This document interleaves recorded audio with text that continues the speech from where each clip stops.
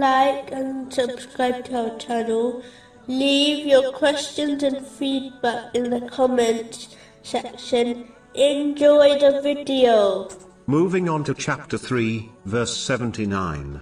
Be pious scholars of the Lord, because of what you have taught of the scripture, and because of what you have studied. It is important for Muslims, especially in this day and age, to understand the difference between those people who discuss Islamic topics in order to genuinely benefit people through a positive change, and those who simply discuss these issues in order to attract the attention of others.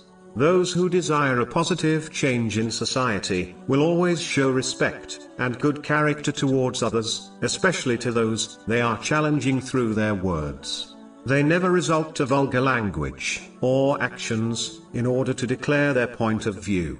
They instead study and understand the subject they are debating about, without misinterpreting or falsifying information in order to support their point of view.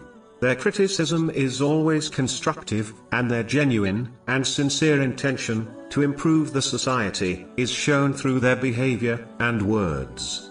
These are the people who Muslims should pay attention to, as if they are correct, it will improve society for everyone.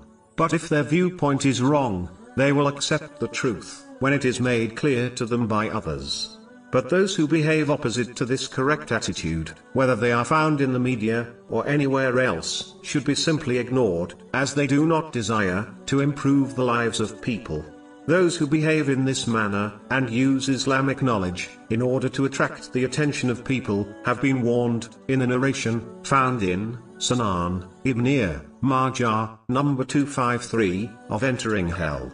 Listening and debating with these people is a complete waste of time, because of their evil intention and behavior. Muslims should instead place their efforts in other useful places, which benefit them and others in both worlds. The next podcast will continue discussing this topic and verse.